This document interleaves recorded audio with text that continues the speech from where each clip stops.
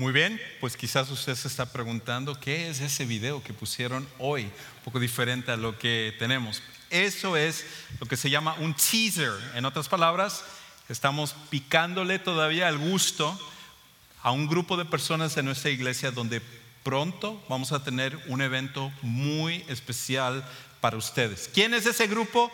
Pues tiene que estar pendiente porque vale la pena que usted sepa de esto y que usted sea parte de lo que pronto vamos a tener, un evento muy importante para un grupo de personas de nuestra iglesia. Pues nuevamente, si tú estás aquí en esta tarde, déjame decirte qué gusto es para nosotros que tú nos acompañes. Gracias por estar aquí en Sugar Creek. Gracias también a los que nos acompañan en vivo por el internet y los que luego están viendo esta serie de predicaciones a través de YouTube.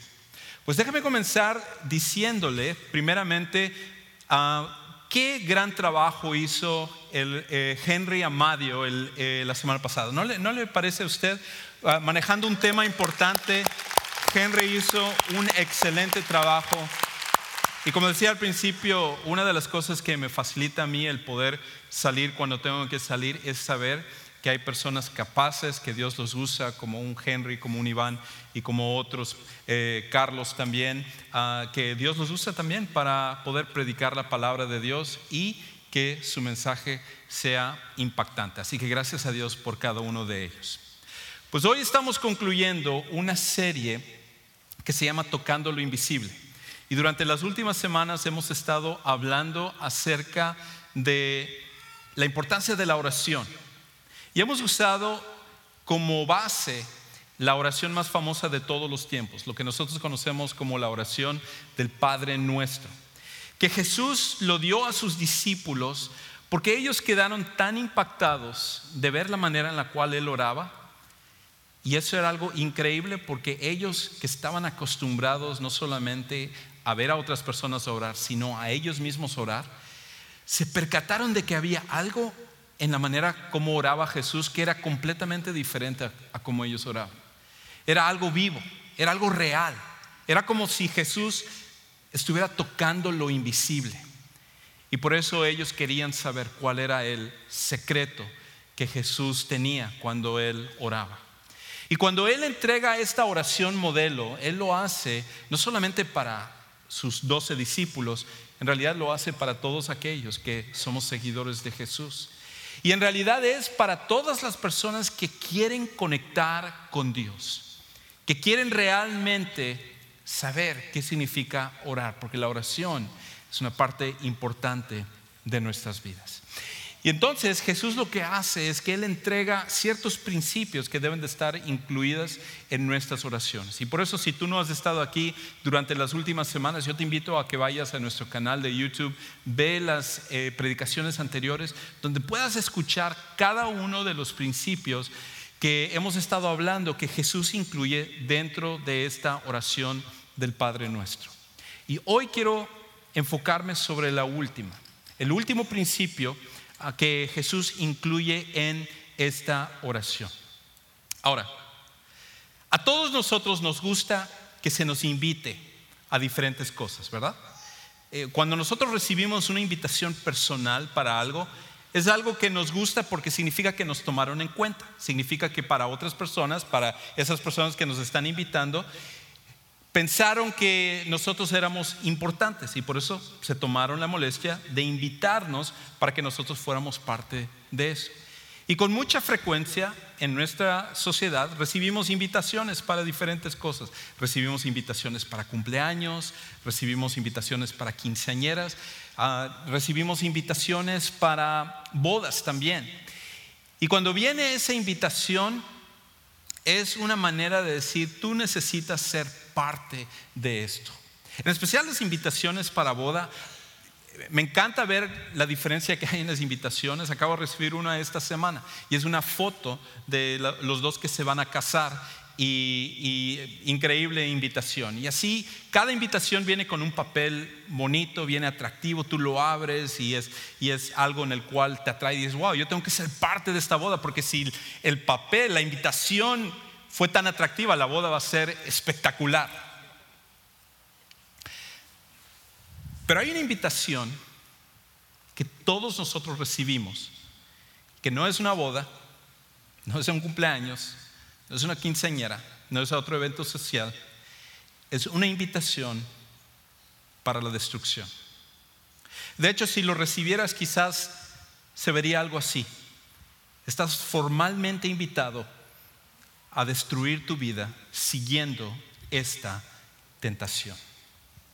La tentación es una invitación que todos nosotros recibimos a diario, y lo que no nos damos cuenta es que el propósito de la tentación, es traer destrucción a nuestras vidas. Por eso es tan interesante de que cuando Jesús termina la oración del Padre Nuestro, una de las cosas que Él dice que debemos de orar es precisamente porque nosotros recibimos la invitación a la destrucción, que es la tentación. Y se rimó, y no quise que rimara de esa manera, pero rimó. Ok, escuche lo que dice al final de Mateo capítulo 6, versículo 13. Dice: y no nos metas, y luego en paréntesis, no nos dejes caer en tentación, sino líbranos del mal o del maligno, porque tuyo es el reino y el poder y la gloria para siempre. Amén. Y con eso Jesús concluye la oración del Padre Nuestro. Y Jesús lo que nos está diciendo a través de esto es de que la tentación es una realidad que existe en nuestras vidas. Todos los días tú recibes invitaciones a destruir tu vida. Tú recibes una invitación para echar a perder el rumbo por el cual tú estás yendo, y eso es el propósito y la finalidad de la tentación. Y la pregunta que todos nosotros nos hacemos es: ¿cuándo puedo yo ya superar la tentación? ¿Cuántas veces tengo que venir a Sugar Creek los domingos para que yo ya no tenga un problema con la tentación?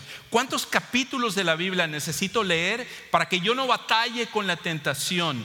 ¿Cuántas disciplinas espirituales tengo que seguir para que yo entonces ya no tenga problema con la tentación? Y esta es una realidad que primeramente tenemos que contestar, y es esto: nunca llegará un momento en tu vida, aquí en esta vida, en donde te libres de ser tentado. Nunca va a llegar un momento en tu vida, aquí en este mundo, donde la tentación no sea algo con el cual tú estés batallando. Y por esa razón, a veces la tentación es más peligrosa, porque llega un momento en el cual tú piensas que has superado aquella cosa que es una tentación para ti. Tengo que decir, todos nosotros tenemos tentaciones diferentes. No todos batallamos con la misma cosa. Algunas personas batallan con una cosa, otras personas batallan con otra cosa. Y lo que nosotros necesitamos darnos cuenta son las áreas donde nosotros batallamos, porque nuestra tendencia es a juzgar a personas que son tentados con otras cosas y que nosotros no tenemos un problema con ello. Y nosotros decimos: ¿cómo es posible que esta persona sigue en esto, sigue haciendo esta cosa?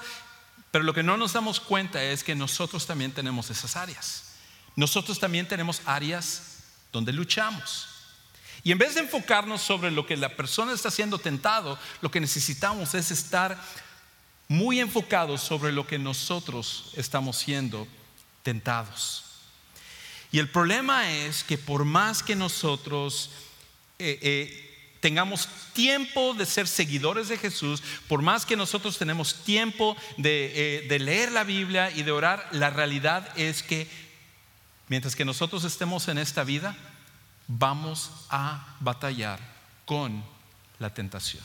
Ahora, déjame decir otra cosa. La tentación no es el pecado. La tentación no es lo mismo que el pecado. La tentación es simplemente la invitación para pecar, y el pecado siempre trae consecuencias. Por lo tanto, cuando tú eres invitado a esto, la invitación para ser tentado, esto es parte de lo que es esta vida. Eso no es necesariamente algo que tú tienes que seguir. Y por lo tanto tenemos que hacer una diferencia entre tentación y pecado. No es lo mismo. El pecado es llevar a cabo lo que es la tentación. El pecado es algo que por medio del poder de Dios puede ser evitado, pero la tentación es algo que no puede ser evitado. Todos nosotros recibimos invitaciones para pecar, y eso es algo que nosotros no podemos evitar porque vivimos en un mundo que es dominado por el mal. Y el otro problema que tenemos es que la maldad está en nosotros también, porque tenemos una naturaleza pecaminosa, como dice la Biblia. El problema no es solamente la tentación que viene de afuera, el problema es la tentación que tenemos por dentro también. Y por lo tanto la tentación es una realidad constante de esta vida. La diferencia está en cómo respondemos a esa invitación para la destrucción. Por lo tanto, cuando alguien es tentado, cuando alguien está batallando con una tentación, automáticamente no asumas que el ser tentado es lo mismo que pecar, no es lo mismo. Y tampoco el hecho de que alguien sea tentado significa que Dios está molesto contigo porque tú tienes una tentación, porque batallas con una tentación. Tú dices, no, Dios ya debe de estar así cansado de mí porque yo siempre soy tentado en esta área. No, la tentación no es tanto el problema es la invitación hacia donde te lleva, que es el pecado. Y Jesús lo que nos va a decir hoy es que por medio del poder de Dios nosotros podemos responder correctamente a la tentación. Es tal así que un par de capítulos antes de que Jesús hablara acerca de esto, Él mismo había sido tentado en el desierto por Satanás. Y por esa razón, Él siendo perfecto y siendo el Hijo de Dios, tuvo que pasar por la tentación. Pues nosotros también, nosotros pasaremos por ello. Y eso es una realidad de esta vida. Ahora, algunos cuando leen esto, lo primero que se preguntarán es, ¿y por qué Dios quiere meternos en una tentación? Porque aquí dice, Jesús está diciendo, y no nos metas o no nos dejes caer en tentación. Si Dios es tan bueno, ¿por qué es que Él nos está metiendo en la tentación? Buena pregunta. Y aquí es donde es importante distinguir que a veces las traducciones no siempre capturan la esencia de lo que en el original está diciendo. Y de hecho parte de lo que Jesús está diciendo acá, más que decir, Señor, no nos metas tú en tentación, porque la realidad es que esto no es lo que sucede, y voy a mostrárselos en un momento. Más bien lo que está diciendo es afirmando algo a través de una negación. Y déjeme explicarle cómo funciona eso. ¿Alguna vez, si tú estás casado, probablemente le has dicho a tu esposa o a tu esposo, oye, tú eres tan hermosa o tú eres tan guapo, nunca me vayas a dejar, nunca me vayas a dejar? ¿Alguien ha dicho eso en alguna ocasión? Yo creo que todos en algún momento lo decimos, pero no porque estamos afirmando que nuestro cónyuge nos va a dejar, sino que lo estamos diciendo como una expresión de algo que no va a suceder, una afirmación de una negación.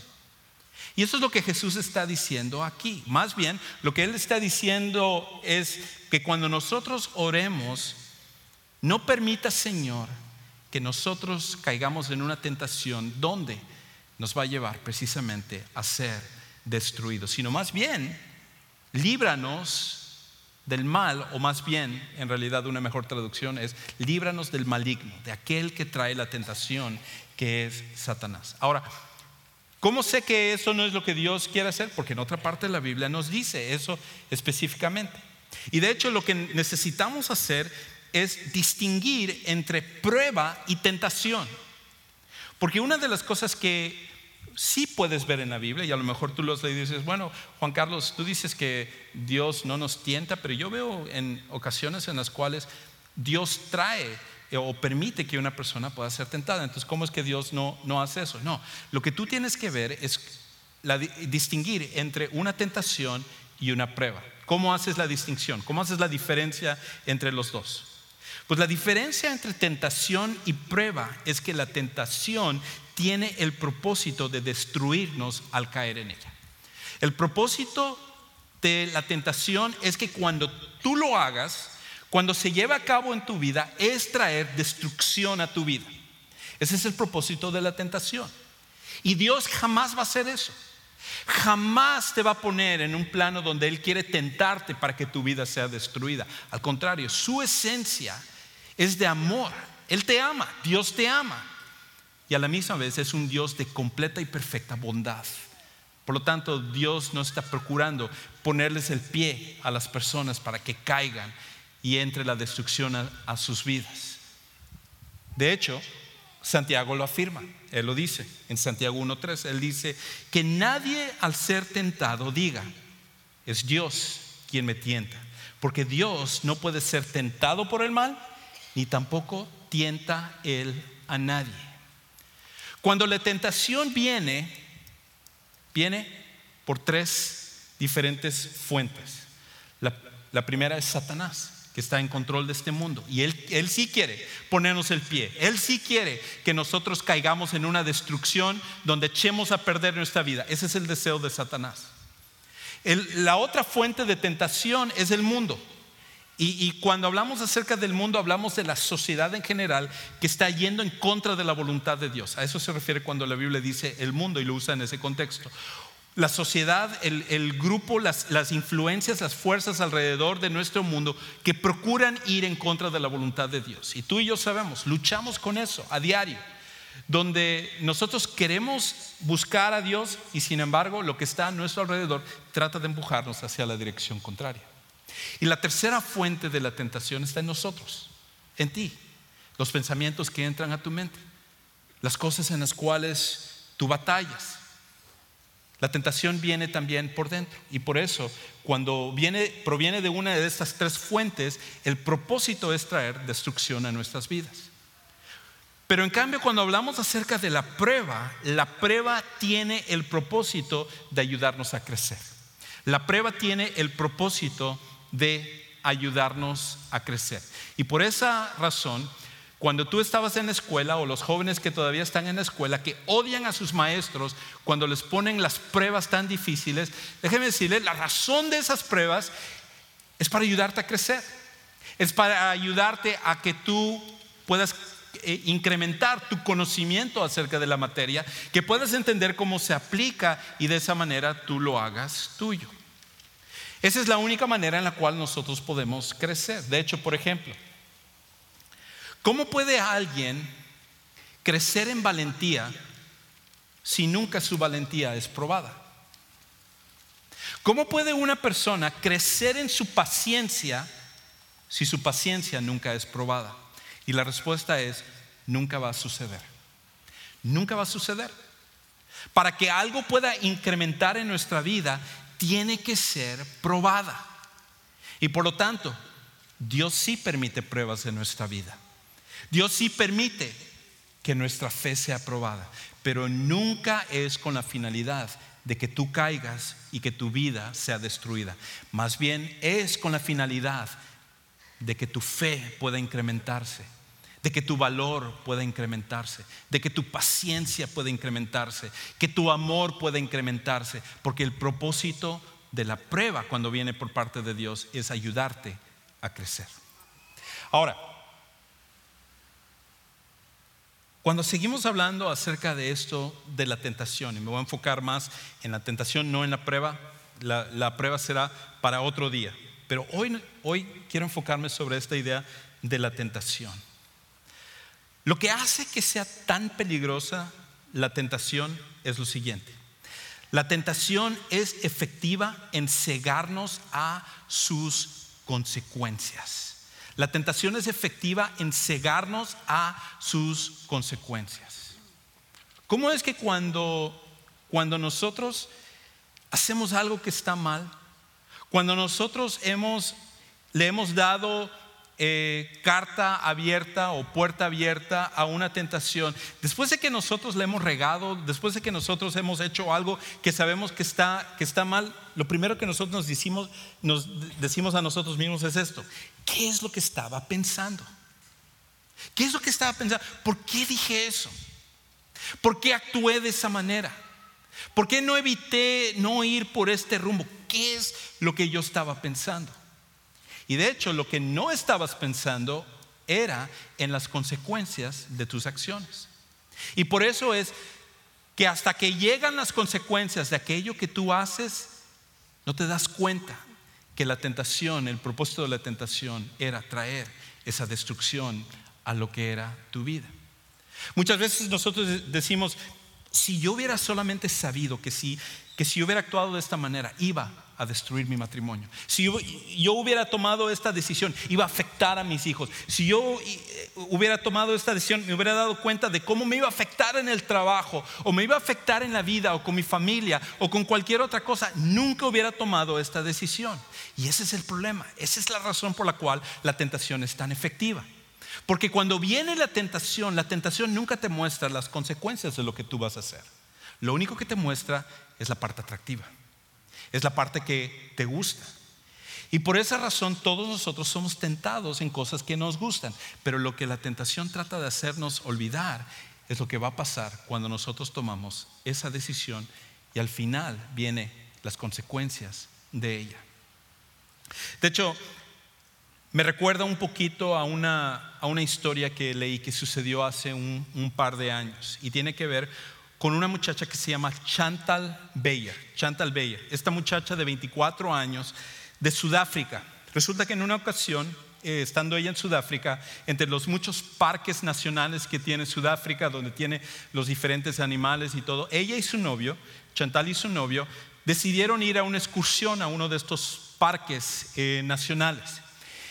Y entonces a ellos normalmente van con un guía, con un grupo, y el guía va en un carro que les va llevando, y ellos van viendo lo que son los animales. Pero en el tour de ella, el guía que les estaba dirigiendo a ellos paró el carro y les dijo: ¿quieren acercarse un poquito más a poder ver los animales? Y ellos preguntaron: ¿es seguro poder hacer eso? Y el guía les dijo: claro que sí, pueden acercarse, no hay ningún problema. Es más, miren, aquí hay unos rinocerontes. ¿No les gustaría tomarse fotos con los rinocerontes? Y ellos dijeron: bueno, si tú dices que está bien, no hay ningún problema. Y ellos se bajaron, los del grupo. Entre ellos había un grupo de niños que ellos como que estaban un poquito con temor, no querían acercarse a los rinocerontes. Pero Chantal y su esposo empezaron a acercarse un poco más, y ellos dijeron: bueno, nos ponemos acá, tómanos una foto con los rinocerontes y estamos bien aquí. Y el guía les decía: no, acérquense un poquito más al rinoceronte, no pasa absolutamente nada, no les va a pasar nada. Y de hecho, una de las fotos que tomaron es esta de aquí, cerquísima del rinoceronte. Por cierto, esto fue como 4 segundos antes que uno de los rinocerontes atacara a Chantal y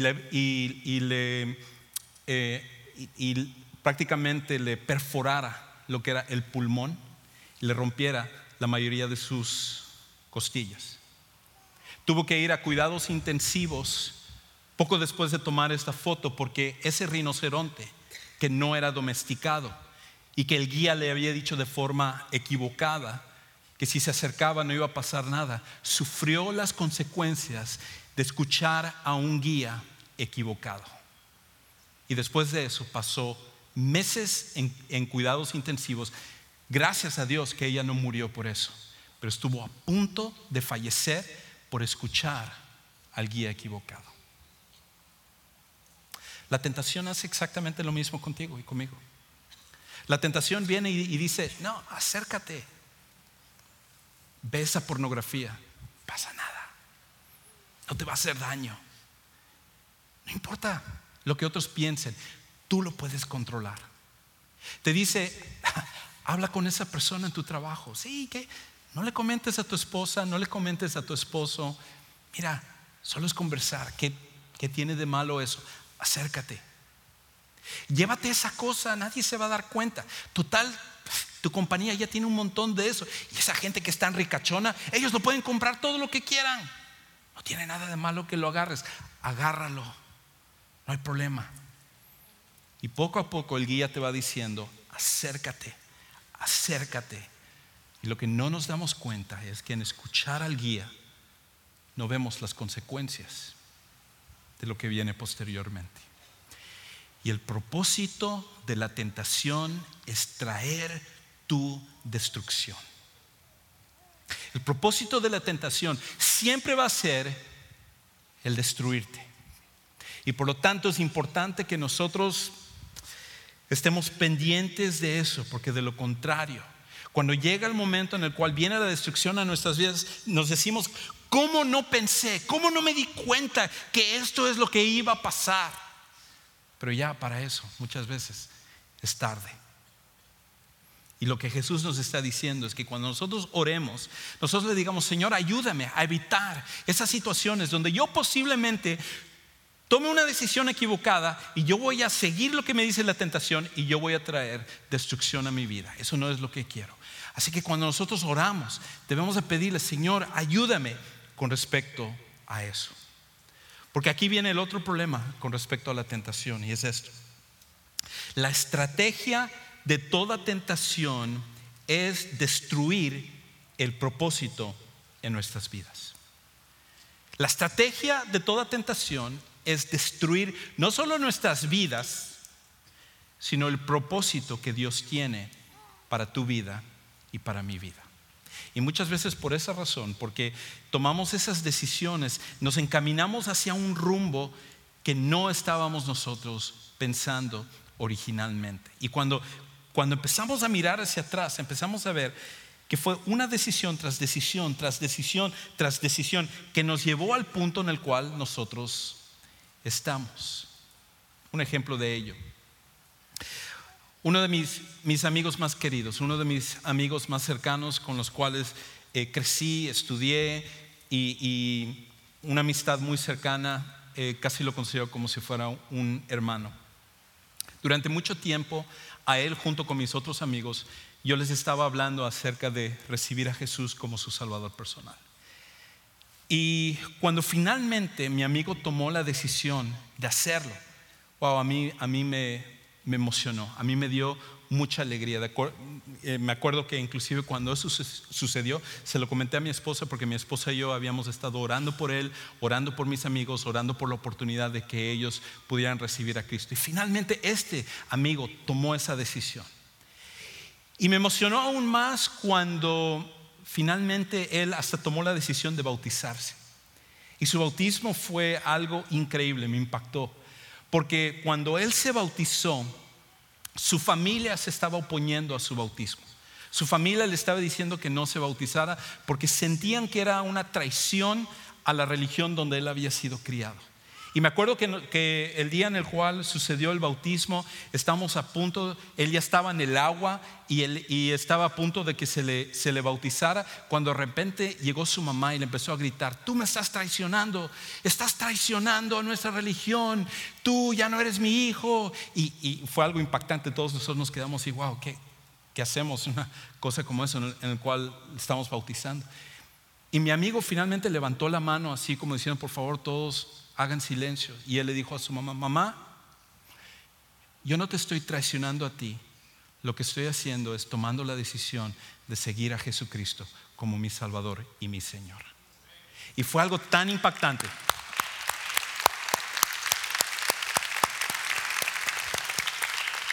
Donde mi amigo puso primero a Jesús antes que inclusive a su propia familia.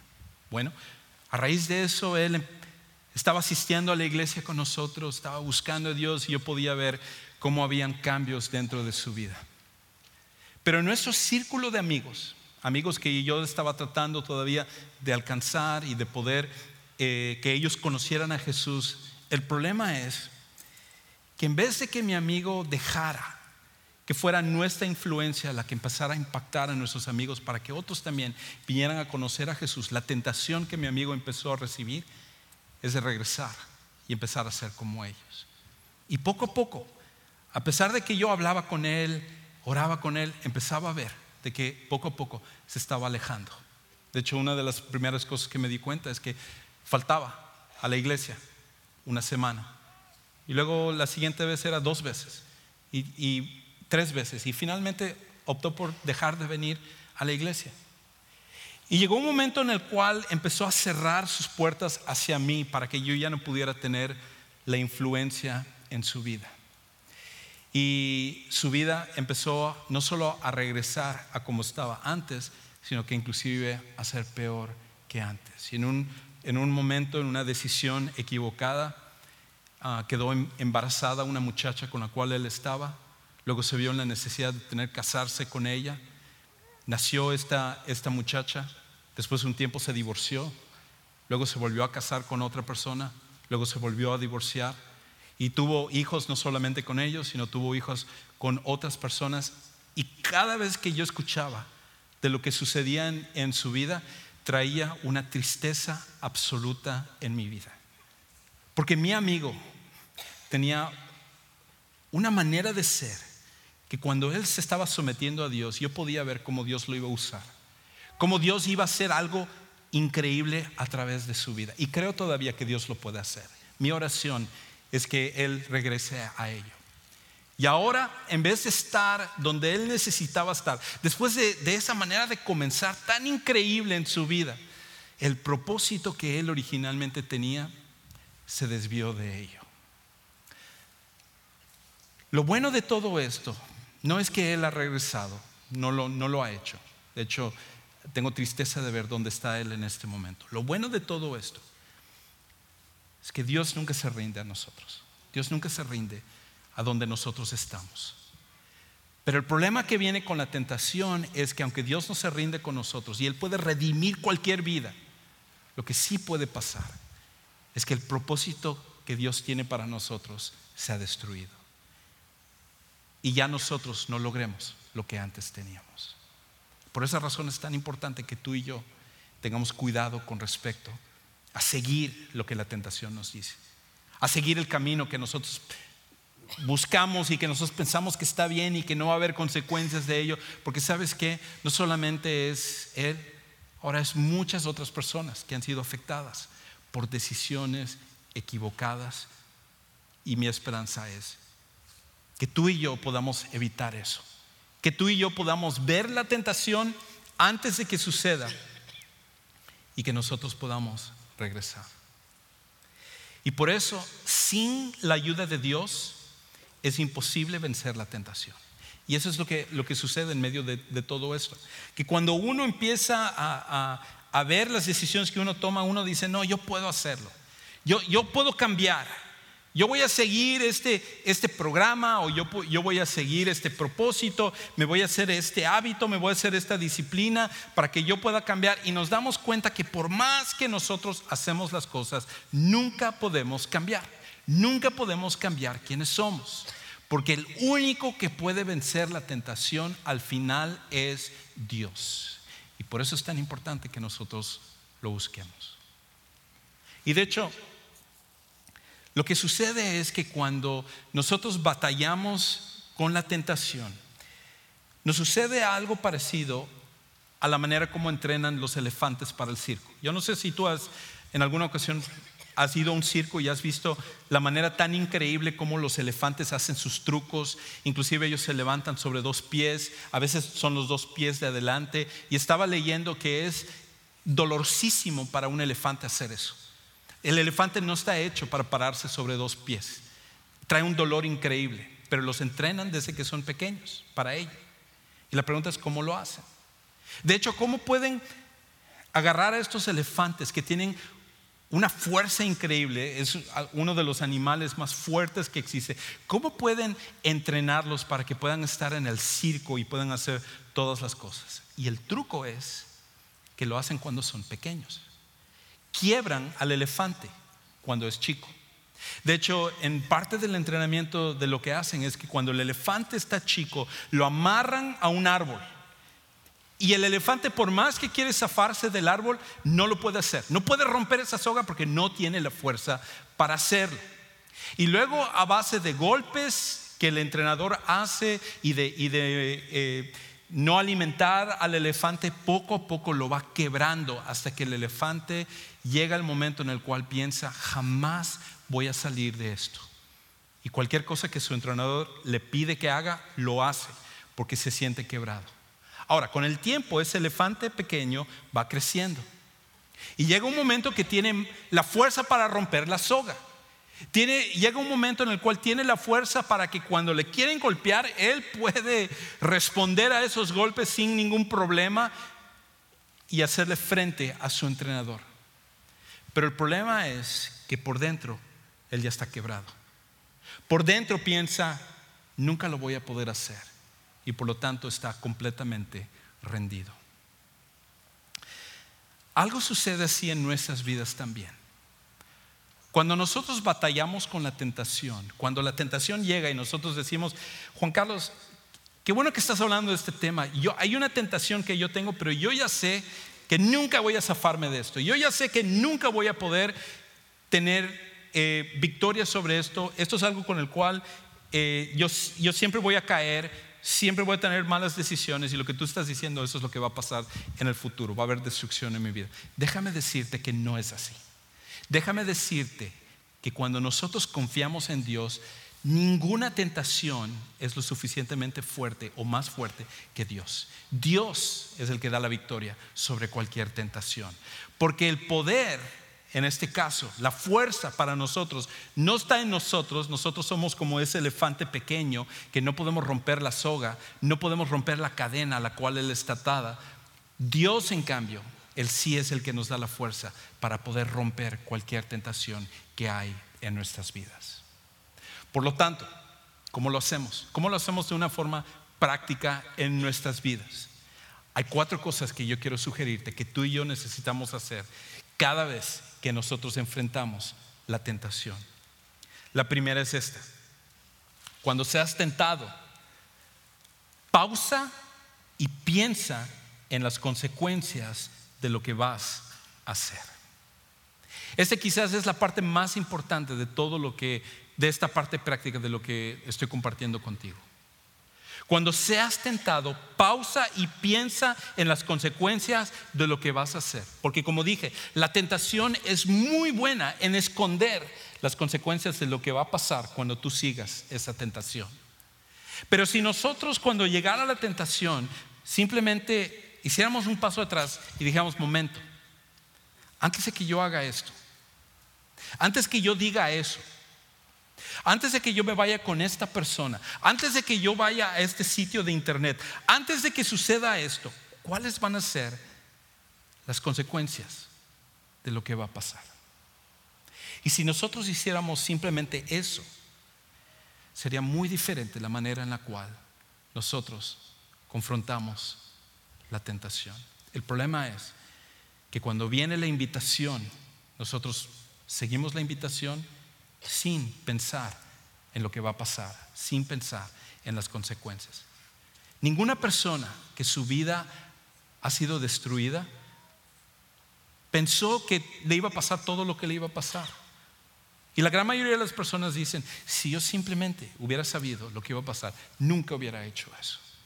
Pero si nosotros tomáramos una pausa y consideráramos qué es lo que va a pasar cuando nosotros hacemos eso, cambiaría la manera en la cual nosotros enfrentamos la tentación. Lo segundo es, al orar, cuando nosotros oremos, y esta serie es lo que hemos estado martillando, es lo que hemos estado diciendo, necesitamos orar. Cuando nosotros oremos, pidamos a Dios que nos ayude a vencer la tentación, porque solo Dios lo puede hacer. Al final, el poder está en Dios, no está en ti, no está en mí, no es nuestra fuerza de voluntad, no es que nosotros lo vamos a poder hacer en fuerza humana, es solamente Dios el que lo puede hacer. Al orar, pide a Dios que te ayude a vencer la tentación. Lo tercero es, constantemente pídele a Dios que te ayude a permanecer en su propósito. No es solamente pedirle a Dios que te ayude con algo que está mal. Lo que necesitas es reemplazar eso que está mal con algo que está bien. Y cuando ores, necesitas pedir: Señor, ayúdame a seguir en tu propósito. Ayúdame a seguir en el plan que tú tienes. Ayúdame a ir por lo que tú quieres que yo haga. Y lo cuarto es esto: procura minimizar las oportunidades de caer en tentación. Procura minimizar las oportunidades de caer en tentación. Como dije al principio, no puedes remover todo lo que trae tentación, porque la tentación apela a algo que está en nosotros, nuestro deseo interior. Pero lo que sí podemos hacer es minimizar las cosas. Si el problema es la pornografía, por ejemplo, entonces es necesario tomar pasos para que uno no esté cayendo en eso. Si el problema es la infidelidad, hay que tomar pasos con respecto a ello.